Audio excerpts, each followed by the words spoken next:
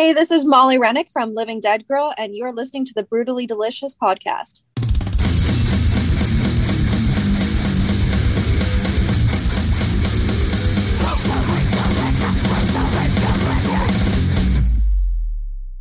And Exorcism, I guess, is the new record, and it's due out in June. Are you guys still working on it, or is it complete and submitted?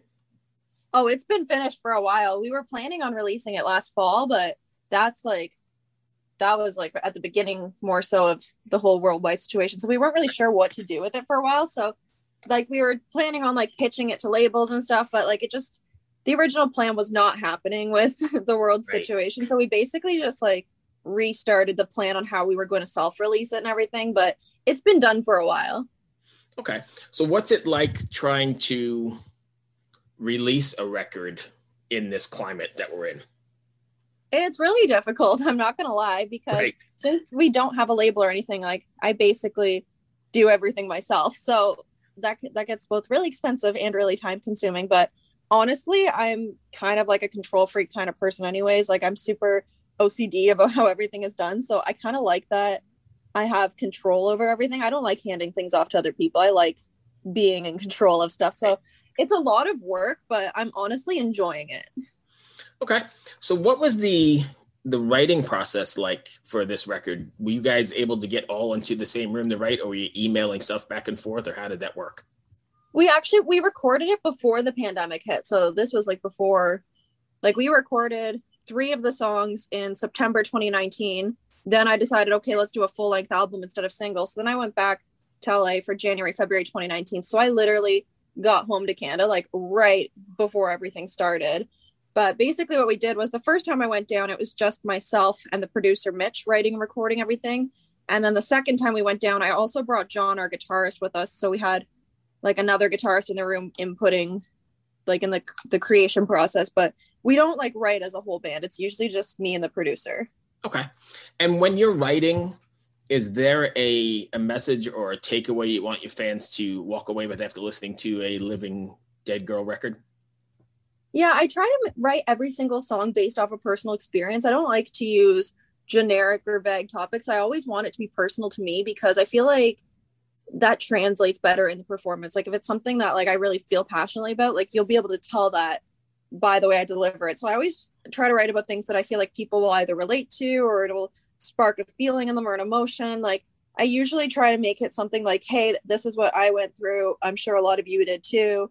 So I try to make things that are really speak to a broad range of people, so everyone can take something away from it. So along those same lines, then, do you have any good story? This is a 2-part question. First, do you have any good stories of how it has connected with somebody? And then how does it make you feel when you've connected with somebody? Yeah, I've had a lot of feedback like that on our recent single, Escape. Basically, to put it simply, escape is about wanting to move away from wherever you are, not feeling a sense of belonging, and just wanting to get out of a situation or a place. And I had a lot of people message me saying I love Escape. That's exactly how I feel right now. I've had some people messaging me saying oh, because of the pandemic, I've been stuck in a city where I don't actually live, and I haven't been able to go home yet because of travel restrictions and stuff. That song really struck a nerve with me right now. It was pretty cool how many people told me oh my God, that song is exactly how I feel. Gotcha. And how does that make you feel when they connect? It's pretty amazing, right? Yeah, it's pretty powerful, really. It's pretty cool to think not only did I create something that people listen to and enjoy, and but it actually sparks an emotional reaction. That's pretty powerful. As an artist, whether it's you're a musician or you paint or you write books, whatever, knowing that something you created played a part in someone's day in any way, in any capacity, is pretty cool. Right. Oh, I 100% agree. And I think now that we're all in this weird situation, music has, or at least in my circles, is the one thing that gets us all through. So we're connecting a whole lot more with each other. Totally. Right? Yeah, for sure. It's quite interesting. I mean, whether it's escapism or it's a more of a cathartic sort of thing, I think there's definitely, well, at least me, music runs through my veins. So it's, that's what gets me through half of the stuff, or all of it. Yeah, totally. Are you guys planning on doing, I know you said you couldn't do the live show, got canceled. Are you planning on doing any sort of live streaming or any kind of interaction like that? We were actually, since our local show in April is a no-go, we are planning on, we were just spoke to the owner of the venue and said, hey, can we use the venue on a day when you guys are closed anyways? And we're going to hire a camera crew to like film it. So it's like totally professional, like high quality live stream. But I don't know if we'll do it as a live stream or as like an event on our website. We haven't figured out the actual details yet, but we are planning on doing one around the same time as the album release. And we are going to play the entire album front to back. Oh, nice. So in order, like the way it was sequenced? Yeah. That's pretty cool. Because I think there's a whole art that goes into sequencing a record that may be lost on people that are, buying singles now or bands that are just releasing singles. Yeah, totally. Like choosing the order of the songs was like a really fun process. Like trying to pick, like, it's not even about like which one's best or which one do I want people to hear first. Right. It's kind of just like, it's like which one's beginning and ending like complements each other, like which one flows the nicest. Like once I found it and I listened to it front to back like for the first time, I was like, yep, this is it. Yeah, it definitely sets a mood. So I'm probably a bit older than you, and I remember buying a record and listening, dropping the needle on and listening to it the way it was meant to be listened to. And it's something I think kids and most people these days are not getting, because you don't get that. Not only did you write the song and it had meaning, but so does the sequence of it. Totally. Like if you just listen to a random shuffle playlist on Spotify or whatever, you're not getting the full effect. Right. I totally 100% agree. So I know I'm jumping all over the place, but let me go back to the writing process. When you're writing, are you writing songs for how they will come alive on stage, or are you writing a song just for the song's sake and then figure it out live? I always try to think when I'm in studio, like, okay, remember, you have to do this live. So right. I didn't consider that thoroughly enough when we recorded Exorcism. I was trying to make the styles and the vocals contrast so much. I was like, I want them as high pitched and feminine and girly sounding as possible. And then I want the screams like so deep and brutal. And like, we can do it. We've practiced it. Like I can pull it off, but that song specifically took so much practice for me, because when you're doing it in the studio, you do everything line by line, everything separate. It's so much easier. Then when you go to do it live, it's like, oh my God, I didn't leave enough space for me to take a breath. Like I have to, right. You just have to kind of like modify sometimes like the delivery of a certain word, or like you have to do something just a tiny bit faster, just to have room to slip in a breath. Or it's like, okay, I'm going to let John, the guitarist, do the backup vocals here, so I have time to take a quick breath. Like right.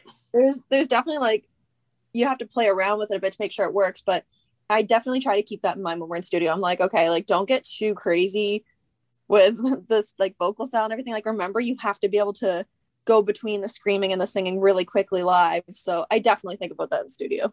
Yeah, because I mean, have you ever come across a song where you couldn't perform it live? Because I know some people are like, I'll just relate to like technical metal bands. They're doing all this crazy shit and overdubbing and doing whatever, but that's not going to be reproducible on stage without, some sort of technology. Have you ever come across a situation where you just couldn't play a song because it was that way? There was a couple songs that we were trying to practice that we could not do until we got the stem tracks, like the backing tracks from the producer. Because there's one song in particular, actually two, now that I think about it, there's two songs in particular that have a lot of violin and cello in it. And it's like, obviously, when we're playing at a small local bar, we don't have an orchestra. You're not touring with an orchestra, right? Yeah, it's like, so we could either scrap the song entirely or get the stem tracks to them. So now that we have the stem tracks, we can play those songs, but trying to do them, there's like entire sections where there's no instrument besides strings. So like the guitarist and bassist are just standing there and they're like, wait, we can't play the song. Right. All right. So two more for you. One, how did you guys get involved with Jeremy? I have actually known Jeremy for, I'd say 4 years now. I think I added him on Facebook just because I liked his work when I was like 18, and I was already modeling for years. I had like a lot of modeling experience. So he reached out to me once and said he was starting to work on a project, which ended up being the Daughters of Darkness book. Oh yeah. And he messaged me and said like, hey, how about like you come down and shoot for this book with me?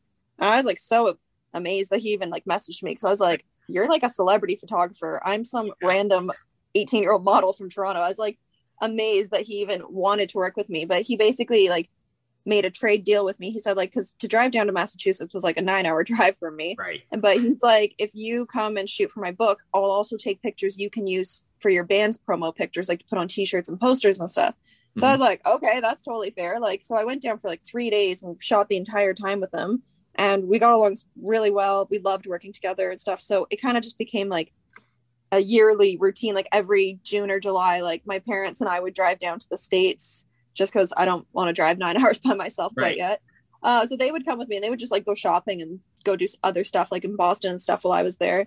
But so it's like a yearly tradition now, except last year was the first year we couldn't because of COVID, obviously. Right. But we go down every year and we shoot for like 2 or 3 days and just take like as much content as possible. So like for like band pictures, whatever we might need them for and stuff. And then finally, like I was asking him for so much advice in music industry stuff, like who should I contact about this? Where do I get this made? How do I contact this? Like he was the one who told me like I should reach out to Mitchell Marlowe, our producer, in the first place. Mm-hmm. And then like finally the album was done. I didn't know what to do with it. I was like, I have no clue how to self-release an album. I don't know what I'm doing. And then I was like, wait a minute. You went to school for like music business. Like he went to like Berklee College of Music. I was like, and you're in the industry. Everyone knows you. Everyone respects and likes Jeremy. Like you're such a great guy. So I was like, why don't you just be my manager? And he was like stunned with that. Like he didn't even think, like neither of us had thought of it. And then my mom was the one who actually said to me, she's like, why don't you just ask Jeremy to be your manager? That's so funny. I asked him and he was like, actually, that's a great idea. Yeah, he's a great guy. I was just curious what the connection was.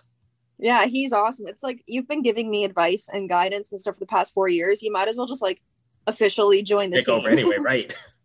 So yeah, the last one I have for you is video wise. Are you guys doing all this stuff yourself? I know you said it was a lot of DIY. Are you doing the videos yourself as well? Like the video for Escape? Yeah, the lyric videos, actually, I make them all myself. Pretty interesting. Did you have training beforehand or are you just kind of learning as you go out of necessity?